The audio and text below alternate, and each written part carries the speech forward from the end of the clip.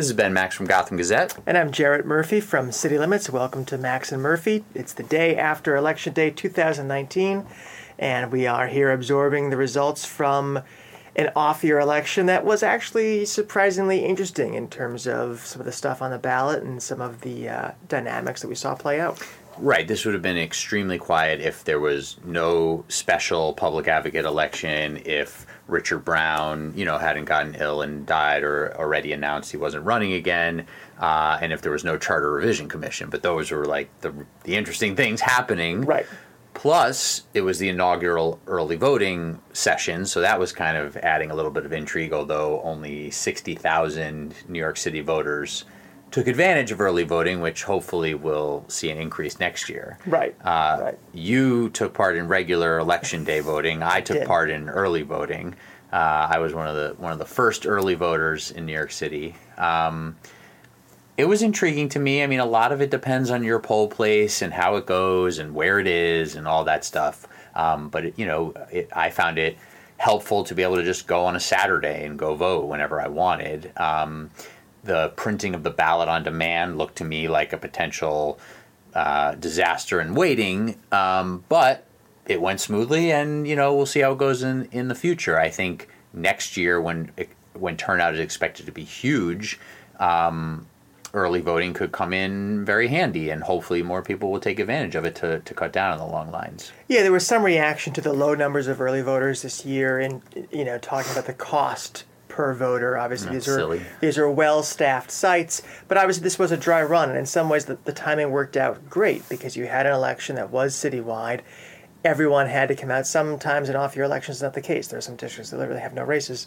So it was a good test, and I think generally the reviews were pretty solid. I certainly found on election day voting that the use of the tablets to find your address and then to find your name and have you sign, it went very smoothly, which I think speaks well to the technology and maybe the training that's done. I certainly have noticed in my neighborhood, I don't know if this is true in yours, that a new and proud generation of poll workers has come in, maybe a little bit more energetic than the ones that have been doing it for many years, and they seem very much on the ball. So that worked out well. Well, I had this early voting site that was not very convenient for me in terms of location, but I made it a whole activity, of course, and got there. And the convenient part was doing it on a Saturday, like I said. So I don't know the normal poll workers where I wound up voting. But, I think that some of the questions that always come up around New York City elections are going to continue to come up with this new system, with the electronic poll books, with these many days of early voting, which relate to poll worker training. And, there are huge challenges with turnover, and they have to do this training all over again. We wrote a story at Gotham Gazette a few months back about the question of a municipal poll worker program and why that's never really gained any traction, even though elected officials like the idea, the Board of Elections loves the idea. So that could be something interesting to sort of, keep pushing into the discussion because it could help. I think, going through with the electronic poll books, those seem to me a little bit faster than the old-fashioned style, but not by that much. Mm-hmm. And I think there could be some tweaks to that could be worth watching, almost like a check-in system where the voter can put their own name in, and then it gets sent to the poll worker. You almost do it in line like they do it like sandwich shops when things get really busy. You sort of send someone with a little tablet. Right. Anyway, I have some ideas on that. I'll work out the kinks. Turnout overall, though, 15%. I mean, it's funny. I typically complain about that, but for this kind of election, that seems like a massive crowds voting. 700,000 some odd voters in the public advocate race, which is the one citywide official that was up for re-election. In the 2009 mayoral race, only about 1 million people voted, and that was a mayoral race. Yeah. So, and it's about 300,000 or so more people than voted in the public advocate race in February. So that is and that also had like 19 candidates trying to get out the vote. Right. I was kind of encouraged by that. I was pleasantly surprised by the turnout, and again, I think that's really attributable to the fact that in this Trump era, we've just seen such an uptick in civic engagement that, again, I think it portends very interestingly for 2020 and what we're going to see. And I'm already nervous and bracing for what the lines at the poll sites are going to look like, even with early voting. But we can. And I just say it's almost too obvious to mention, but that's exactly the kind of thing I specialize in mentioning. Is that competitive elections help drive turnout? Yeah. You had 180,000 people vote in the Queen's DA race, even though that was competitive only in the strictest sense and that there were competitors. But that still was more than 3 times as many voted in the last race Richard Brown had 4 years ago, or 4 years before that, or 4 years before that. So, if you want to find out the secret to solving the turnout problem, it probably is having competitive elections. Yeah, but that's also tricky because it was really good that Republicans ran somebody, but they had to find a Democrat to take their line who had no name recognition. It goes back, it's very good that there were competitors and there was at least something, and they had one debate on New York 1, and there was some stuff going on, even though, of course, for just about any of the 5 boroughs, the Democratic primary is a done deal. But, it also speaks to this idea that the Republican Party will hopefully start to realize it's important to run somebody in every race, think about these things early, develop more of a bench. That's what the new state chair, Nick Langworthy, says he's going to do. We'll see. We'll hopefully talk to him sometime coming up soon. But that gets us back to this public advocate election where you had a sitting elected official with a decent amount of a base and name recognition in Joe Borelli, who we obviously have spoken to twice recently on this podcast. And again, I didn't really see that much of a campaign from him and the Republican Party apparatus across the city. I expected turnout to be a little lower than this, and even said to him, isn't this the kind of citywide election that Republicans could steal? And he sort of scoffed at that notion, and they didn't really campaign like this was something plausible. No, and a few weeks ago when the Patrolmen's Benevolent Association talked about coming out strongly against question 2 on the ballot questions, which we'll discuss shortly, that had the potential to help Borelli if that were to actually get cops out. They tend to vote Republican. He has a lot of support in that community, but that obviously didn't materialize. And it was interesting that Borelli is a visible spokesperson for Republicans and for President Trump. He appears on cable TV all the time. He got about 20% in that race against Williams. Murray, who was a sacrificial lamb, got 25% or so in a race against Melinda Katz for Queens DA. Now, I don't know if that's because of the unique party registration or party breakdown or ideological breakdown of Queens versus the city, but it's interesting that Murray, who was unknown got 1 out of 4 votes, but Borelli did slightly worse than that. Right. I was surprised by that. I think what you said gets at it, which is the idea that Brooklyn especially will heavily influence any citywide election result. But it's also indicative of the fact that, in a citywide race, the Republican candidate didn't outperform, sort of a generic Democrat-Republican 80-20 type of, 75-25 type of result. It is difficult, too, though, for Borelli to break out of being, South Shore Staten Islander versus a guy in Jumaane Williams who ran statewide and then just had, a citywide election, special election that he won, followed by running again. I mean, that is tough. One of the things that, there's very little exit polling these days, period, because it's expensive and it's been seen to be problematic, and obviously there wasn't going to be exit polling in this race. But I would love to have known what was the reason people came to the polls? What was the thing that pulled them? Was it that they wanted to make sure Jumaane Williams won? Was it that they wanted to weigh in on the ballot questions? Or just folks who vote all the time because they like the sticker? That would be really interesting to me to see what was the push and what was the pull here. And I think that would come down to very individual choices, but I wonder if there were trends on that. Right, and right. It's going to be challenging to know that, but I do think it's the people who voted, the 700,000 plus people who voted, are mostly people who vote all the time, mix in a few people who've really been reinvigorated, like I said, in the sort of Trump era, and then maybe a small number who were excited about one of the ballot proposals or a specific candidate.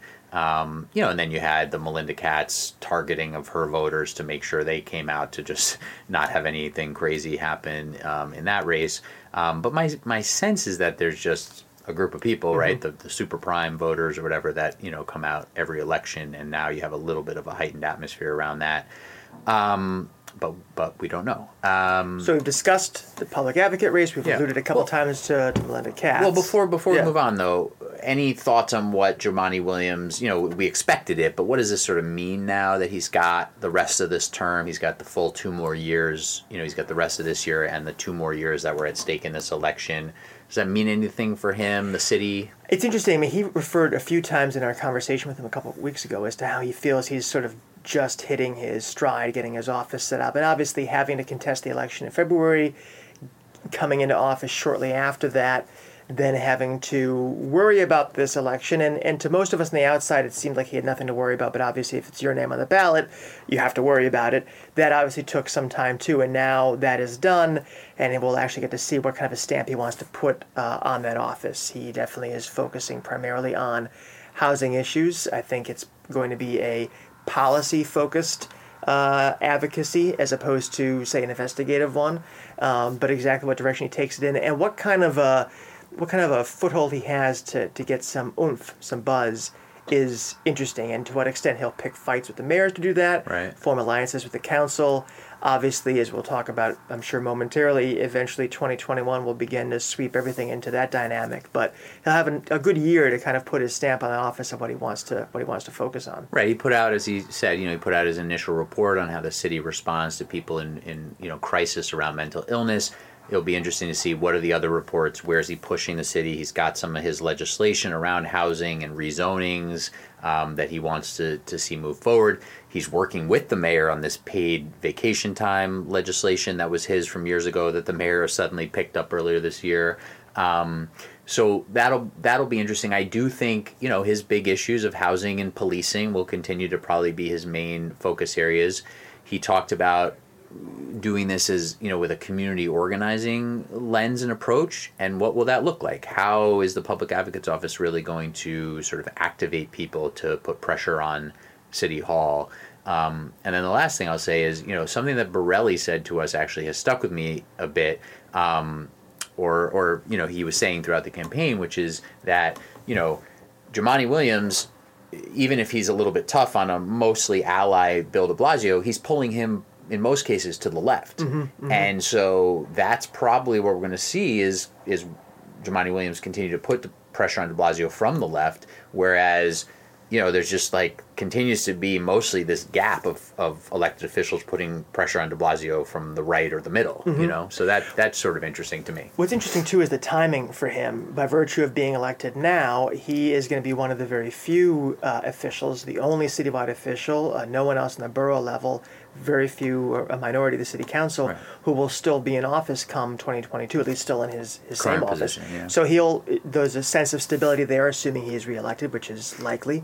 A sense of stability there that might give him a unique position to prosecute particular policies he wants to pursue. It also means he will be the public advocate and therefore the kind of natural ally or rival to the current mayor, and then also to the next one, which kind of puts him in an interesting position to bridge what will otherwise be almost an entire turnover of city government. And I don't think Jumaane Williams is going to break what he's repeatedly said is his pledge not to run for mayor in 2021. I think he's going to sit that one out. But then that does create a very tricky dynamic for him. Is he going to be public advocate for 11 years? What do you do after you win that reelection? You have the full first 4-year term. Is he going to run again after that?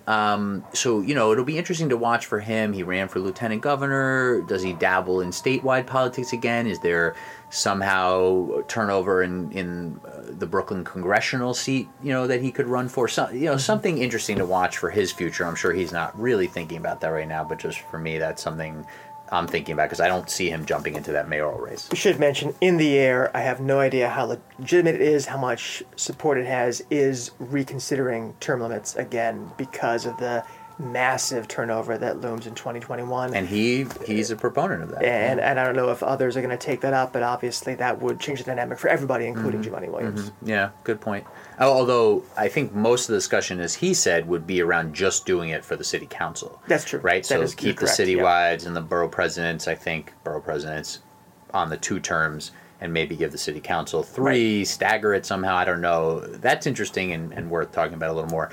Just quickly, Melinda Katz, anything you're watching? I mean, I think balancing her promises that got pretty far left in the primary, as she was competing with Tiffany Caban and squeaking out a recount, with, as she said, putting crime victims first, trying to institute the sweeping criminal justice reforms that came out of Albany, bail reform, discovery especially looks like it's going to be pretty challenging for DA offices.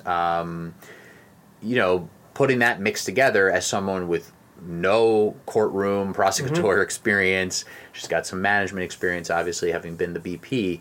That's a big challenge, but she's got a runway here to get ready because she pretty much knew after she won the recount that she was going to be the next DA starting in January. Right, exactly. And I think she has 4 years to solidify her hold on that office. I remain unconvinced that the politics around criminal justice in this city have changed so much that a sitting DA would actually have much to worry about in terms of a primary challenge. I could be wrong on that. But for the most part, once you're elected DA, unless you do something really wrong, right, you can be there for a long time. I think so. Katz might be secure regardless of what she does or how the landscape does or doesn't shift under her. I do sense that there is, and I don't know if this is, I suspect this is not in reaction to any actual change in the facts on the ground, but there is a feeling that criminal justice reform has gone too far, and there's going to be a swing back in the pendulum, and that crime is going to tick up again. Of course, we've seen that movie before, and it hasn't played out that way, but she may be able to ride that to a more comfortable position between, as you said, her advocacy for some progressive reforms and her adherence to traditional, let's help victims out approach to law and order.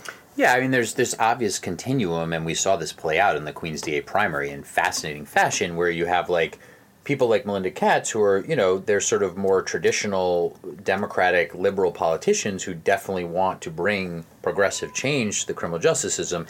But then you have the Tiffany Cabans of the world and, a growing size of the population that have more really radical views on what should happen. So I am interested to see how she navigates that in this question of a primary challenge 4 years from now, because who knows what Tiffany Caban is going to do, but, 4 years is a long time to wait, but you start raising money in 2.5 or 3, right? So let's see what happens there in terms of her fulfilling some of those promises and navigating these changes, which, you can have expectations around diversion programs, you can have, the bail reform that's going to take place.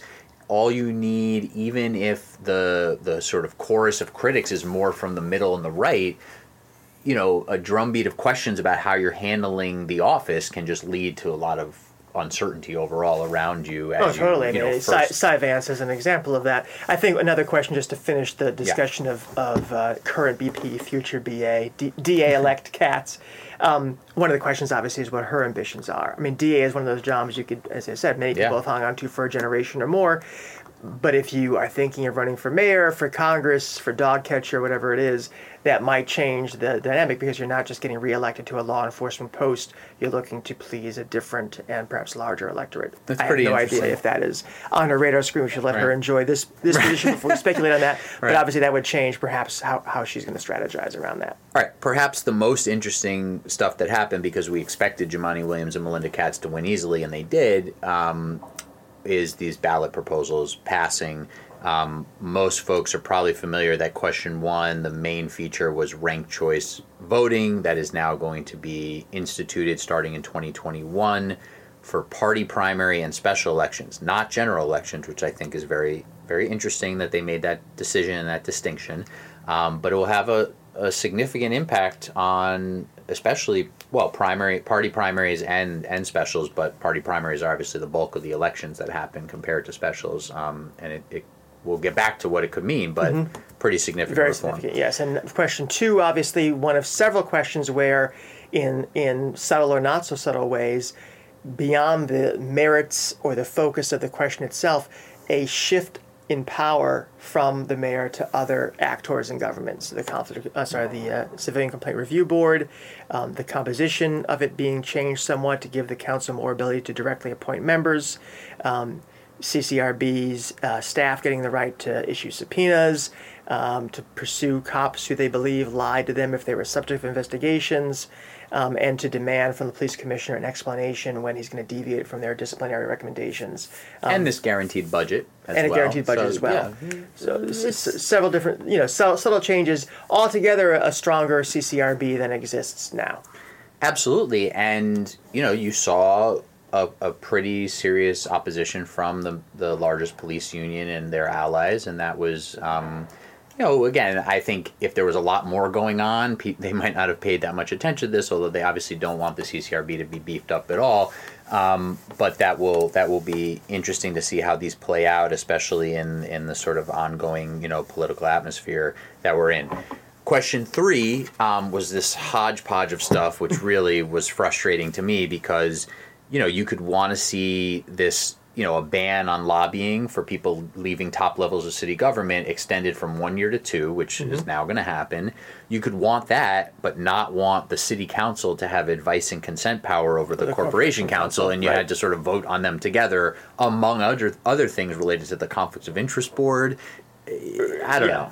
It was interesting. One of those kinds, it's like the argument for a line item veto, right? Is that the ability to strike non-related parts of the bill. But this is obviously the Charter Commission sort of just deciding, like, we're going to bundle this stuff and get people to most likely approve it. Right. The assumption that it would be relatively uncontroversial, which I suppose was safe. I mean, obviously the Corp Council was the only one that might have stirred serious opposition, I think. I know some people had questions with the shift, again, from direct mayoral control, complete mayoral control of the COIB to a more bifurcated system. Question 4 was obviously about the budgeting, the independent, or I should say baseline budgets for the public advocate and borough presidents, changes in when the mayor releases an important estimate related to revenue, and in how modifications to the budget are handled and processed and reported. And then allowing the city to develop a rainy day fund. With state law, with state backing approval, it up. yes. Yeah. And there's already a bill State Senator Brian Benjamin has introduced. We'll see if it gets a companion bill in the Assembly to allow the city to establish a rainy day fund. This all goes back to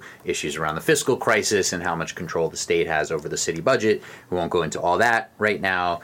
But, the guaranteed budgets for the public advocate and the borough presidents, again, interesting. People have talked about it for years and years, and it is here. Many of these things are tweaks, right? They're tweaks, but they're important, they're significant, and they could have an impact down the road.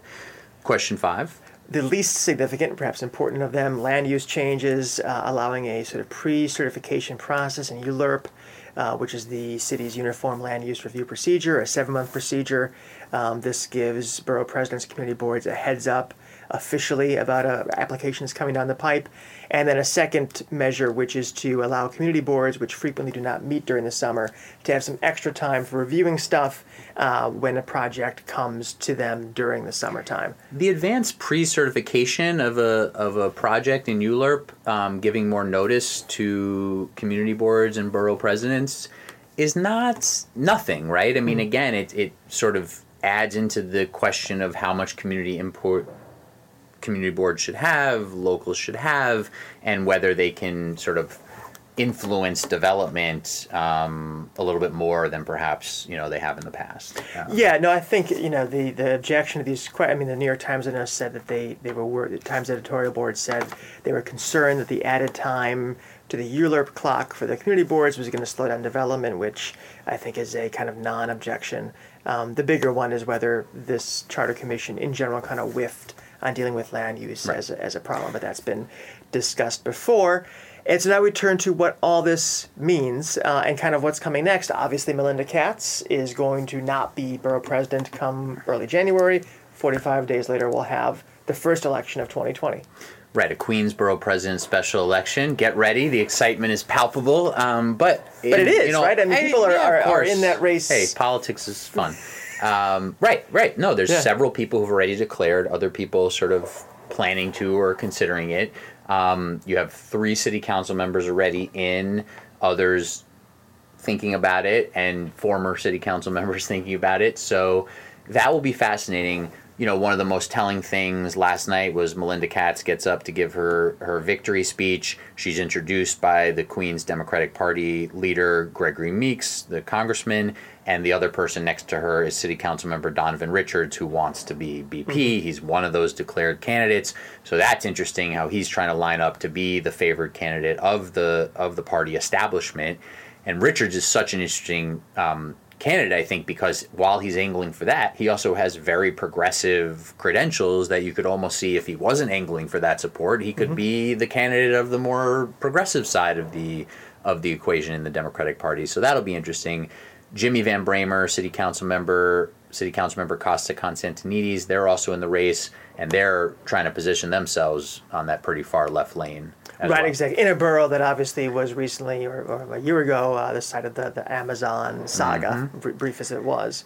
And then later in 2020, obviously, the attention of the world will be focused on the presidential race with, in February, the key primaries and caucuses in Iowa, New Hampshire, Nevada, and South Carolina. And then Super Tuesday in early March. If, through some miracle, the race isn't over by then, which is possible given the dynamics and the large field, New York State's primary in late April, which is kind of a mid-Atlantic primary. It's New York, Maryland, Pennsylvania, Rhode Island, Connecticut, I think, Delaware as well, never forget Delaware, becomes potentially the sort of last battle of the presidential primary race. So could be interesting. Yeah, and just again a reminder as we talk about the special election and then the presidential primary and everything else happening in 2020, the new ranked choice voting will not be part of that. It comes in 2021 and only for city level elections and party primaries and specials. Like I said at the start of this conversation, the turnout for 2020, starting with the presidential primary, even if it's already just about over, I think is going to be fascinating to watch. People are going to be chomping at the bit to go and vote for a Democratic nominee here in New York City, for president to take on Trump, assuming it's still looking like Trump at that point on the Republican side. Trump. And then, of course, we get into June next year with the congressional primaries, which are going to be fascinating. We have a bunch of sitting Democrats here in the city who are being challenged from the left mostly. Some of them a rematch of last year, 2018, Carol Maloney and Yvette Clarke facing certainly those people. Elliot Engel facing what appears to be an unusually stiff challenge, Gerald Nadler, a couple challengers. So we know about those. And then, there obviously are other races that could pop onto that radar screen, but those are the ones we know about. Right. There'll be the congressional primaries in June, same date. The state level primaries for the state legislature also will be interesting. There's already primaries popping up. I mean, we're going to really see this intra-party Democratic Party, fight play out both in those congressional races and in some state legislative races. I should mention on the congressional side, obviously the Serrano seat is the very crowded race. Yes, good point. Everyone and their brother and sister jumping into that one, and a lot of both well-established stars, rising stars in the party, people trying to fading stars, supernovas are in that race, and then of course in November. All hell breaks loose. But we'll see, definitely contested congressional races, certainly upstate, probably on the island, and as close perhaps as Staten Island. And some state Senate races. I don't think Democratic control of the Senate is at risk. It doesn't appear to be. Unlikely. But I think the size of that majority could be at risk because of some of those suburban seats, the Long Island 6, and then some of the upstate seats that are seen as more marginal. Yeah, and even, we'll see what happens in the New York City seat that just swung to Andrew Granardis in southern Brooklyn from Marty Golden. Who knows? Golden could give it another shot, or somebody else could emerge as the Republican nominee. Unlikely that you see that flip, but with turnout driven by the presidential election, who knows, right? And especially the congressional race with Max Rose trying to keep his seat will be very, very interesting to watch. Final thoughts as we then look past that to 2021, where the ranked choice voting will come into play. My thought exactly. Yesterday, I was on a different radio show, not to be named, and Susan Lerner, who was on our podcast very recently, called in to say that regardless of how you felt about ranked choice voting, and there were some doubts about it. Obviously, that was a stark minority of people who came out to vote. That really the job now is for people to begin educating folks about how the system is going to work. Obviously, you can't really educate them in 2020 because that would confuse people because, as you said, it's not going to affect any races in that year, and it's never going to affect, at least under this law, federal and state races. It's really only a local thing. But beginning to create the technology to make this all work, the computers and the algorithms, something the BOE, a lot of cynics would say, is not especially well equipped to do given its track record. And then as 2021 dawns, focusing on how this is going to affect voters and also seeing how it's going to affect candidate behavior. To me, that's the fascinating political science unknown, is how are people running for office in 2021 going to react to the reality of ranked choice voting and the potential for alliances it creates? Potential for alliances, how people campaign. I mean, it's going to be a whole new world in some respects. In other respects, I hope we don't get too far ahead of ourselves thinking that politics as we know it is totally different, because I don't think it will be, but we'll see. I mean, there are going to be some major shifts, but I also think a lot of the key aspects of running for, let's say, mayor in New York City are going to remain the same. However, the idea that you want to appeal to as many people as possible who are going to come out and vote to be their first choice or their second, basically, I mean, that's basically what you're looking for, is going to change the game a bit. Mm-hmm. It is going to force candidates to diversify their approach to different interest groups, ethnic groups, racial groups, etc., geographically, diversified how they campaign. So it'll be very interesting.